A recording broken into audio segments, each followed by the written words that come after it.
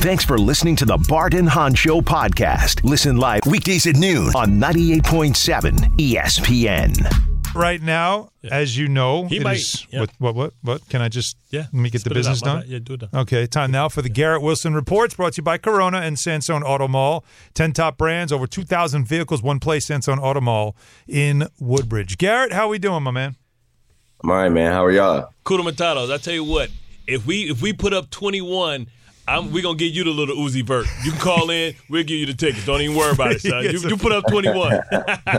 Hey, listen, all jokes aside, after everything that has happened this season, right, losing A.A. Ryan in four games. Four plays. Yeah, four plays, right?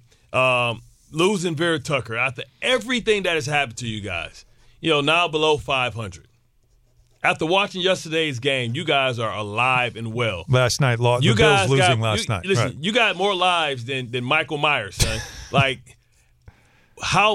First of all, how appreciative are you about it, and what do you do about it? When do you finally take advantage of the football guys blessing you guys with another opportunity to still be in the mix after what happened the last 2 weeks?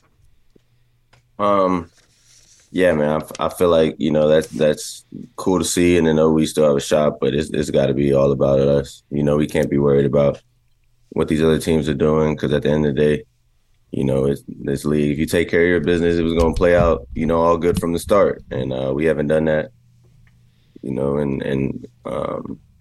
have an opportunity to finish that way and see where that puts us. But, this stuff is all going to play out, and that's going to happen. That's a given. Teams are going to lose, win, whatever it may be. But we got to handle our business in New Jersey, man. And that's got to be the mindset, the goal. Well, sometimes lines intersect, right? Where that team that just lost, you're on a collision course with, and it's almost like an eliminator, right? Because whoever loses this game is going to really be on the outside looking in when you see what's happening along the AFC. I know we probably are going to go back and talk about what happened against the Raiders, but looking forward, it's got to be juice in the building, knowing that you got an opportunity to be right back in the mix with just one win, because you faced the teams in front of you the next 2 weeks. So I know it's unfortunate that you guys, I'm sure, wanted to win these last two games, and it could have been the kiss of death, but you guys are still alive. So finally, these two lines, intersect, and they seem like they're a team that's really sputtering, firing their offensive coordinator. So what's the juice like? I know you guys haven't really came in on Wednesday, but what's the juice like in the vibe about just this week? Probably similar to how Buffalo feeling. We're sputtering as well, so we're not too worried about what they got going on. We're gonna do the film, we're gonna watch and know our opponent, but we got our own stuff to deal with, and the vibe around the facility is, let's figure this out, man.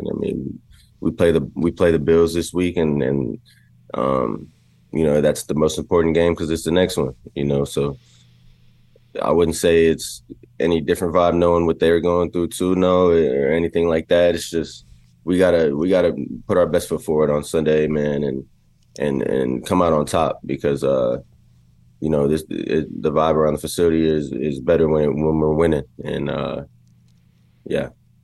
Garrett, let's just go back now. Let's get to some other business here, because the obvious frustration after the loss in Vegas, it was palpable. It was clear from everybody that was talking after the game, and you yourself talked about, and the quote that was taken out and was really put in bold print was, "I'm tired of this."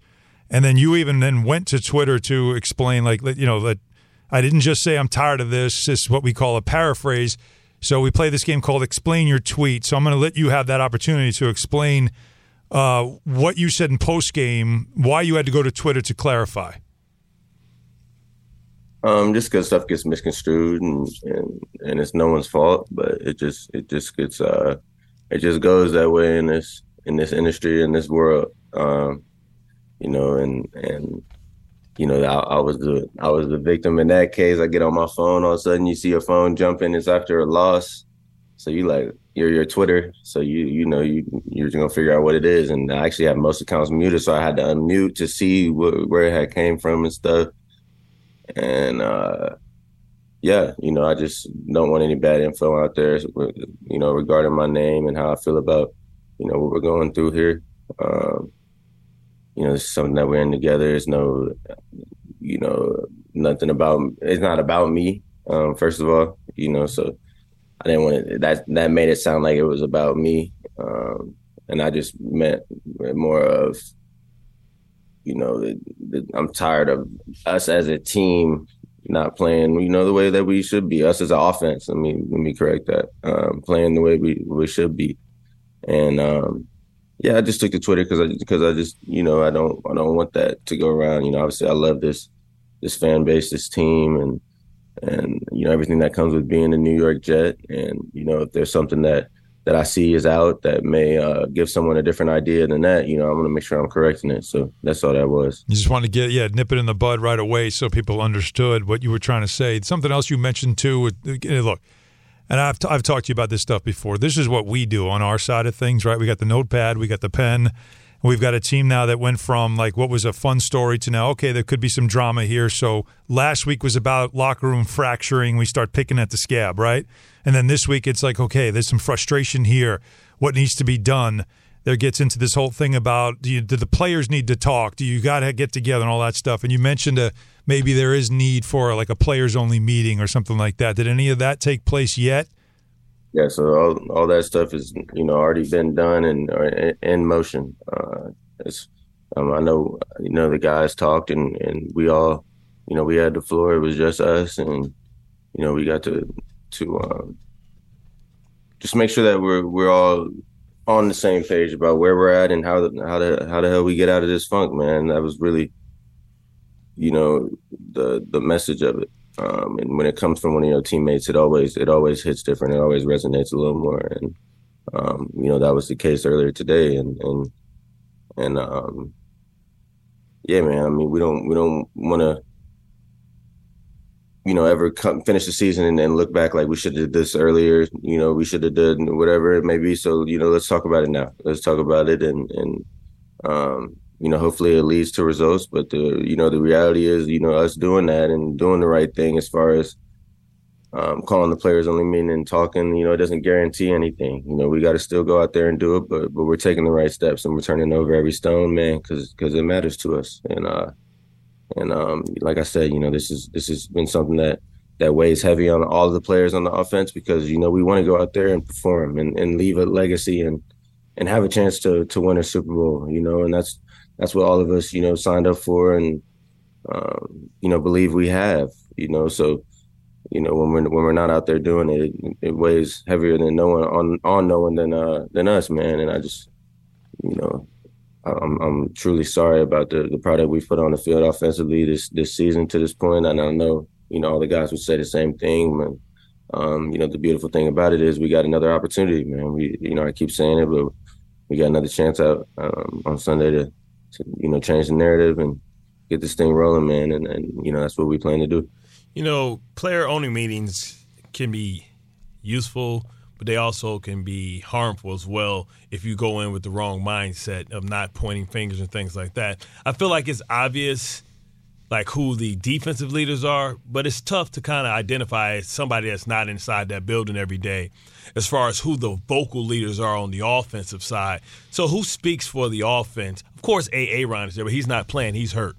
Who's the voice of reason on the offensive side? You heard Brees kind of allude to it, saying that he's not a vocal guy, that guys kind of, you have that leadership. Who's the guys that you lean to in times like this to kind of give you a grand view of perspective for, maybe being in the league and how things work out in these type of moments? Yeah, I mean, we got guys like Laken Tomlinson and Tyler Conklin, CJ Uzama. I mean, to name a few that are those vocal guys and fill that void where some of the younger guys aren't yet, and we need that, we definitely need that. And they do a great job of doing that and taking on that role. And yeah, man, I mean, like I said, we've needed every bit of that because, and then it has to come from guys that's been in this league and done it for a long time, that's been other places, that knows what it takes, that's because the reality is that we only know what we've been a part of, and I know anytime I get to hear one of them talk, I make sure to lock in. They have a lot to offer, and they are the leaders of our offense. Zach as well, Zach as well. Always make sure that he's vocal, and that kind of comes with the position. But he's taking a step in that regard this year as well, I don't look at myself, as having to be like that. But with that said, I feel like I always say what I need to say to the guys, and I feel like they would tell you that too. So I feel like we are a good core there. Yeah, I say this all the time, that youth is wasted on the young. And, what needs to be understood, a lot of times, sometimes you have younger players that they have, or you may have, way more time than some of the veterans in there. And one day you guys are going to be veterans, and you have to respect the veterans' lack of time left. And it's usually tough because sometimes you see young guys and they're just kind of floating around and they're not really locked in as far as being professionals yet because they're young. But, sometimes that can be used as an excuse because you have to respect people's time, because one day you're going to be the veteran. And unlike college, there is no other league to go to when you retire and when your time is done in the NFL. With that being said, the sense of urgency this week, and have you guys been able to find who you guys are as an offense? Because, that's the toughest thing, identifying who you are and how you're going to go about winning. If I was to ask you what was the identity of this offense and who you guys are as a unit, what would you say? Yeah, I would say we're a group that is going to finish every play, and that starts, during the practice week with the way that, we practice and finish towards the ball. There's going to be 11 people running to the ball to, as far as a style of play, we're going to be body on a body. If there's, once the ball is caught, we're turning up to find a man. And we, the plan was to be a balanced offense that, takes what defenses give us. And, we honestly installed, a great plan. And when you go out there and play to a level that isn't your standard, you get questions like this, and it's fully warranted, that's what sucks about it is we do have a brand of football that we want to play as far as being balanced. The way we do our things, we're not a complicated scheme, but it's the way we do it. And it hasn't been put on, the field on Sunday. And, that's a great question, man. We've got to go out there and show the world what our style of football is, because up to this point, it leaves a lot of questions, and watching it, when I get home and watch it and, just have the silent film, no commentating, anything like that, it's got to scream at you what, it's got to be obvious on the film that this team is that. This team is, you see everyone doing everything in sync. They're locked in. They're detailed, and that hasn't been the case, man. That hasn't been the case. It's got to change. Talking with Garrett Wilson as he joins us each week here on Bart and Hahn 98.7 ESPN. And Garrett, something that Robert Saleh said last week a couple of times. Nathaniel Hackett also said it a couple of times. And then your coach ended up saying it again after this game. And it's a phrase he kept using about what's going wrong with this offense, and he called it self-inflicted wounds. That it's things that you're doing it to yourself. It's not necessarily what opponents are doing to you.